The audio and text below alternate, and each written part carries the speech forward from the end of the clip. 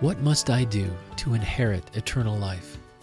It's a question we should all ask of Jesus, and then we should pray for the wisdom necessary to discern the personal challenge we'll be given in reply. To do that, we need to open ourselves up to God's Word, which allows us to become more open to God, and we start to understand ourselves a bit more. Add wisdom to that mix, and we'll be on our way to discerning what we're being called and challenged to do. The answer is likely to be difficult and costly, so we need to hold tight to the assurance that all things are possible with God. Welcome to the Real Word Podcast for the 28th Sunday in Ordinary Time, Cycle B of the Roman Catholic Lectionary. I'm Brandon Jubar, and I'll be your guide as we walk through the readings for this week. It's an important process because we believe the Scriptures are the inspired Word of God. But to really be nourished by the Word, we need to break it open and look a little deeper. We need to let the Holy Spirit speak to us. Now, the messages I get from these Scriptures might feel right to you, but you also might find that the Holy Spirit tells you something else, and that is absolutely all right. So if you're ready, let's dive in. As I said, tonight we'll be looking at the readings for the 28th Sunday in Ordinary Time, Cycle B. Our first reading is from Wisdom. It's chapter 7, verses 7 through 11. Our second reading is from the letter to the Hebrews. That'll be chapter 4, verses 12 and 13. And our gospel reading is from Mark's Gospel, chapter 10, verses 17 through 27. Just a couple things to note. First, we do have readings from both the Old and New Testaments. The Book of Wisdom is from the Old Testament, or the Hebrew Scripture, while the letter to the Hebrews is actually from the New Testament, or the Christian Scripture, as is our gospel reading. Tonight, we'll see that wisdom is priceless. The Word cuts deep, and rich people are in trouble. Okay, let's start by going through the readings, and then we can talk about the messages we find. I said our first reading is from the Book of Wisdom. Therefore I prayed, and understanding was given to me. I called on God, and the spirit of wisdom came to me. I preferred her to scepters and thrones, and I accounted wealth as nothing in comparison with her. Neither did I liken to her any priceless gem, because all gold is but a little sand in her sight, and silver will be accounted as clay before her. I loved her more than health and beauty, and I chose to have her rather than light, because her radiance never ceases. All good things came to me along with her, and in her hands uncounted wealth. Our second reading is from the letter to the Hebrews.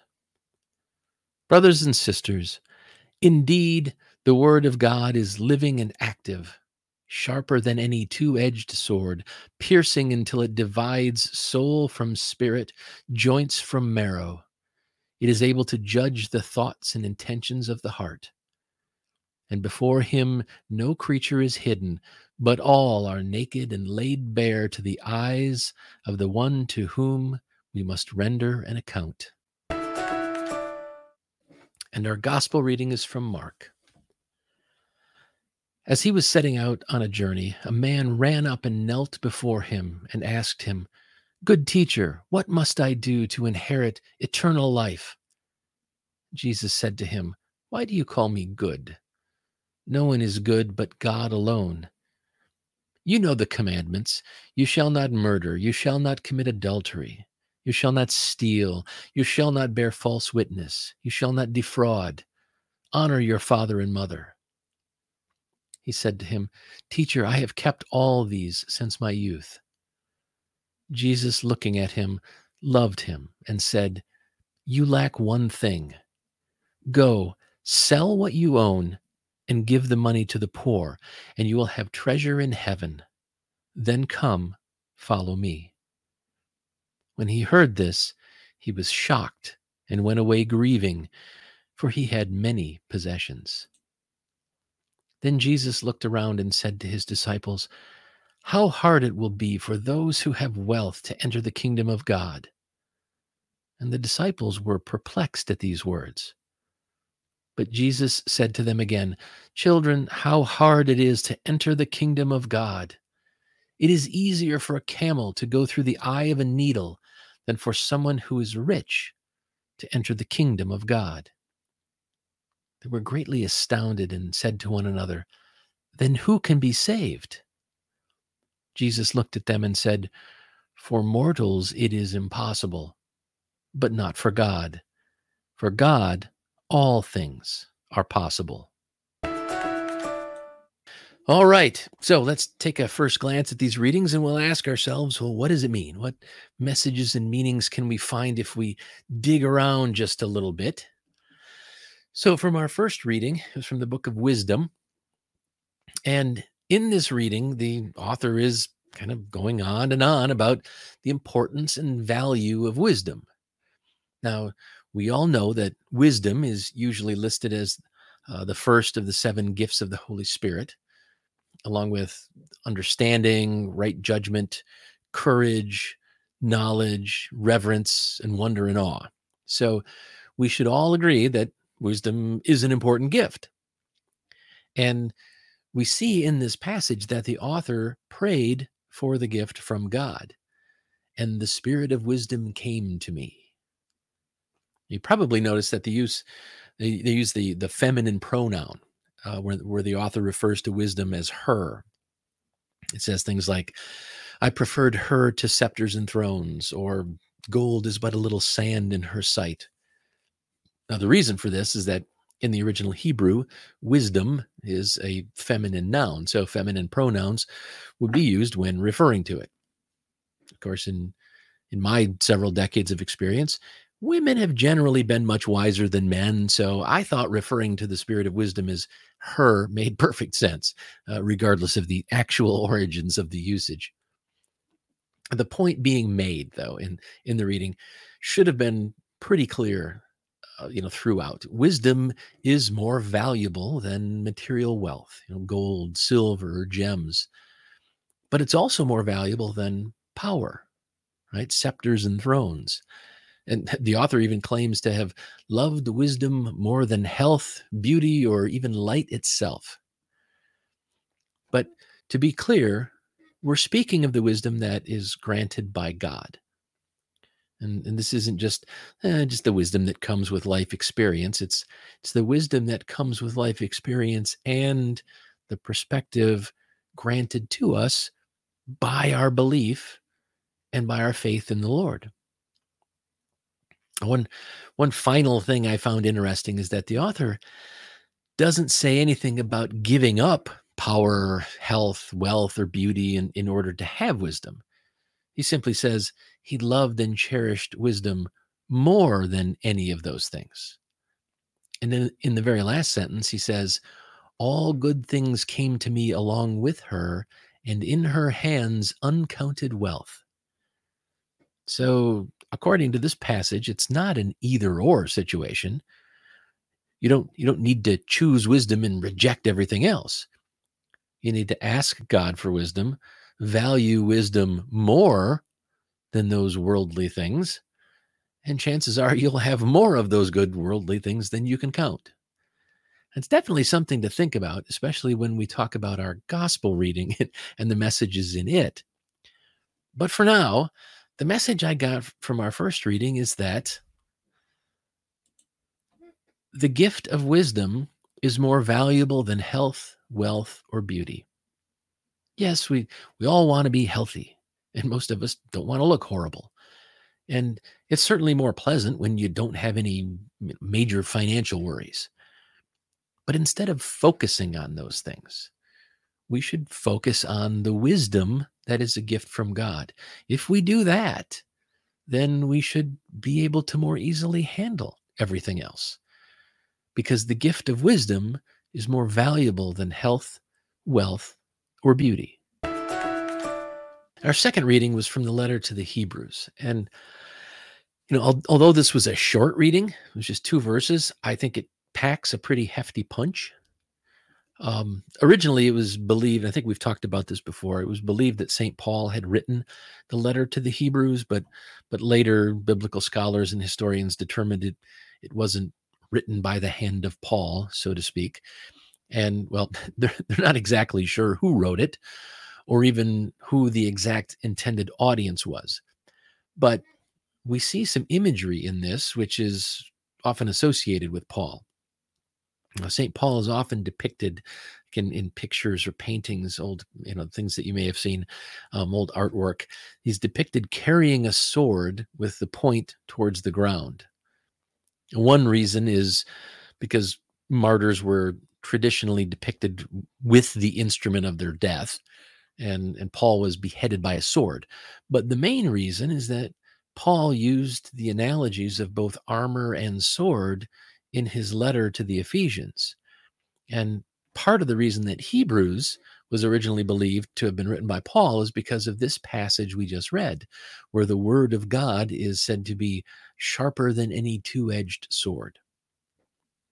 Now, it's an appropriate metaphor because, as you've probably noticed, diving into these scriptures week after week, the messages and meaning we find in the word, in these scriptures, quite often cuts deep.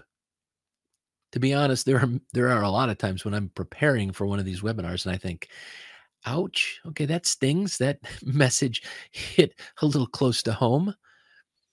And when we consider that the Word made flesh is Jesus Christ, then the image of something that can cut through everything, including our self-delusion and arrogance, the imagery is even more apropos. For me, the image of a two-edged sword piercing and dividing the soul from spirit, it feels a bit violent, which makes kind of the feelings of vulnerability even more pronounced when we reach the last sentence, which said, "And before him no creature is hidden, but all are naked and laid bare to the eyes of the one to whom we must render an account." It feels very vulnerable, especially after the imagery of the sword slicing through everything. But maybe the feelings of, or that feeling of violence comes from me knowing how much time and energy I spend building up my defenses, creating the version of me that I present to the world. Maybe the two-edged sword that is the Word made flesh, maybe the sword that is Jesus Christ, maybe though that's so sharp that it's more like a knife through butter, or like a hot knife through butter. Maybe our Savior is so powerful that when the time comes, my carefully crafted facade will actually be easily sliced away. I'm not sure if that's a comforting thought or a terrifying one. Anyway, the main message I got from this short little reading, though, is that the Word opens us up to God and to ourselves. We believe that God already knows us. Jesus already understands what's deep in our hearts. He knows every thought we hold in our minds. So cutting deep isn't about him learning something new. The Word cuts to the depths of our being so that we can stop hiding and we can step into the light. The Word opens us up to God and to ourselves. All right, finally, our gospel reading was from Mark, and this presents us with, I think, some interesting things that could probably lead to some healthy debate. The story is generally referred to as the rich man, so it's pretty clear that the focus is, well, on the rich guy in the story. Apparently, he's a young, faithful Jew who has followed the commandments his entire life. And yet, when he comes to Jesus, who he calls good teacher, Jesus says he still lacks one thing. And what does Jesus say? Well, he challenges the young man to sell what you own and give the money to the poor, and you will have treasure in heaven. Then come, follow me. So, is the reading saying that in order to get into heaven, we need to sell all of our possessions, give the money to the poor, and then What? I mean, if you're a guy and you're not married, you could become a Franciscan, I suppose. Um, if you're a woman, you can join a convent, become a nun. But is that really the point? Now, keep in mind that Jesus didn't say, sell some of your possessions or even most of your possessions. He didn't say, only keep what you need to survive. He certainly didn't say, declutter and live a minimalist lifestyle. No, he said very clearly, sell what you own and give the money to the poor. And for most of us, like, wow, that's crazy talk. Imagine if every Christian in the world did that. First of all, there probably wouldn't be enough people to buy all of our stuff. And then you'd have about, 2.5 billion people walking around homeless with no possessions. Jesus obviously didn't mean what he said. He was just trying to prove a point to this rich dude, right? Well, I don't think so. In this situation, I think Jesus meant exactly what he said. But I think we're misunderstanding what he was challenging. Now, in past presentations, I've talked about how the Israelites believed that wealth and prosperity meant that God was blessing you. The richer you are, the more God must like what you're doing. And since all good things come from God, then health, wealth, power, and good looks, those are all just blessings from the Lord because you're so freaking awesome. That's what Jesus was challenging. He was challenging thousands of years of culture and belief. He was challenging the entire understanding of exactly how God shows favor and blesses people. He was challenging their entire understanding of who will get into heaven and how they'll get there.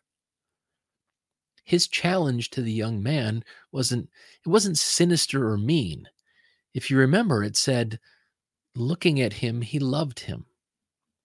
No, that the challenge that came next was, Jesus meant it from a place of love, and it was specific to the person, the culture, the time, and the place. In essence, he was saying, detach yourself from all these material things and follow me.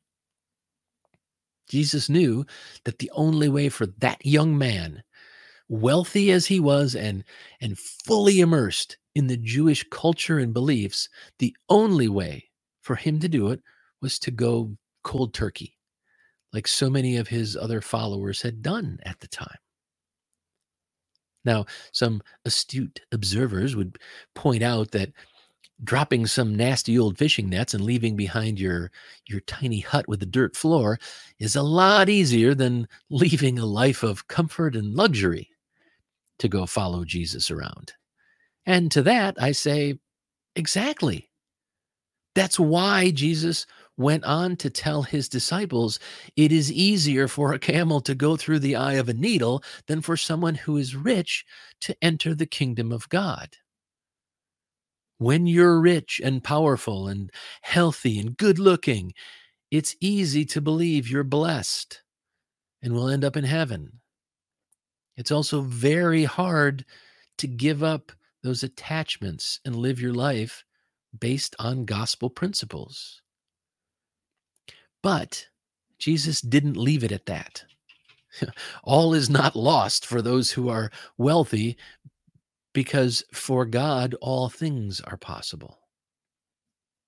The challenge for us isn't about being as poor as we can possibly be. The challenge is to give up other attachments and incorrect beliefs so we can open our hearts and strive to be true disciples of Christ. The question, I suppose, is how far an individual has to go, or how drastic the measures they take have to be in order to do that. For some, like St. Francis of Assisi, it really did mean renouncing the wealth he was born into. For others, it'll mean something different. And that's what we need to discern for ourselves. So the main message I got from our gospel reading is that discipleship can be costly, but all things are possible with God. And for me, it helps to imagine what Jesus would say if I was kneeling before him and I asked him the question that the young man asked: what must I do to inherit eternal life? Would he tell me to sell everything I own and give the money to the poor? Would he tell me to maybe stop focusing on my career and focus on my family and my community? Or would he challenge me with something else altogether?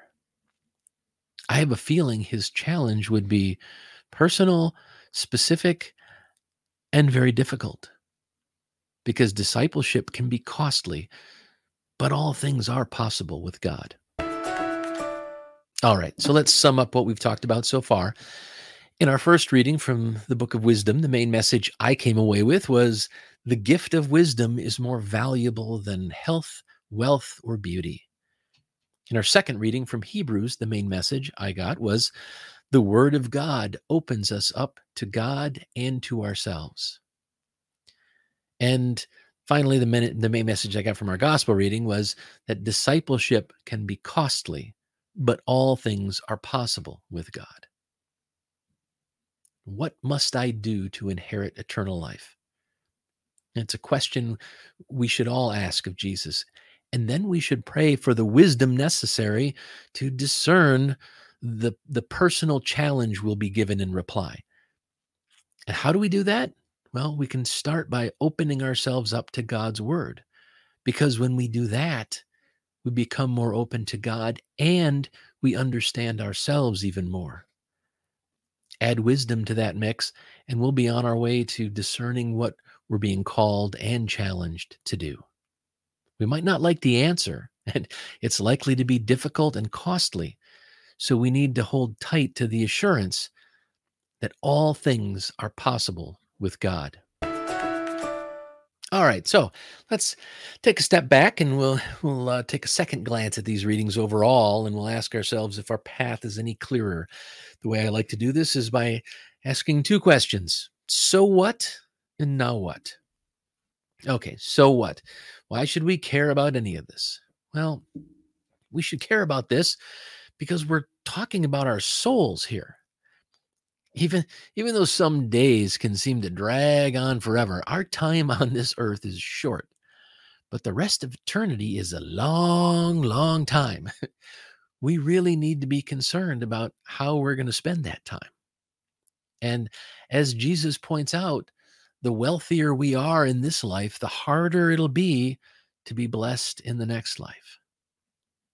If you look around the U.S. today, far too many people are concerned with keeping what's theirs. The government takes too much of my money through taxes. Illegal immigrants are taking our jobs. A secret cabal of lizard people took the election from Emperor Trump. But it's not even the lunatics that are in on it. A relatively stable Catholic friend of mine is absolutely opposed to making community college free. As he put it, I don't want to use my hard-earned money to send someone else's kid to college. Or what about all the bleeding heart liberals who call for more affordable housing? Well, as long as you build it in some other part of town. I mean, they don't want their neighborhoods and schools to deteriorate. Yeah, in other words, this is ours. Give them something somewhere else. The attachment that Jesus was challenging, those attachments aren't just about houses, cars, and designer clothes. They're about so many other things as well. And the last question I try to answer is, now what? What are we supposed to do? Where do we go from here? Well, as I've discussed plenty of times before, Jesus challenges us to make God and others our highest priorities. And in this week's gospel, we even saw Jesus push the issue by clearly focusing on wealth and possessions, implying that they impact the decisions we make. But the challenge for each of us, it will be personal. And what if possessions isn't your biggest attachment? What if your specific challenge is something else? So with that in mind, here's your real challenge for the week. Sell everything you have and give the money to the poor. No, I'm just kidding. Um, here's your real question for the week. What must you do to inherit eternal life? Like I said, it helps me to imagine what Jesus would say if I was kneeling before him and I asked him that question. So I'm hoping it'll help you too. Just remember, ask the question, but then pray for wisdom. Open your heart to the word, and then try not to be terrified by the answer. Remember that discipleship can be costly, but all things are possible with God. All right, before we wrap things up, I'd like to leave you with one more quote from Scripture. As you're trying to answer this difficult question and discern the answer, remember what we read in the letter of James, chapter 1, verse 5. If any of you lacks wisdom, let him ask God, who gives generously to all without reproach, and it will be given him. If we ask God for the wisdom to understand what we're called and challenged to do, the Spirit will provide it. All right. We have come to the end of our time here together. Thank you for joining me. I'll be back again next week, but in the meantime, I really do encourage you to just use this as a starting point. Spend some time with the Bible on your own. Read through a passage a couple of times, think about it, pray about it. Try to open up not only your mind, but your heart. Break open the Word and then listen to what the Holy Spirit says to you.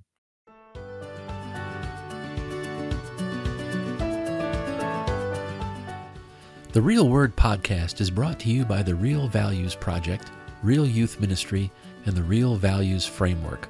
REAL stands for respect, engage, accept, and lead.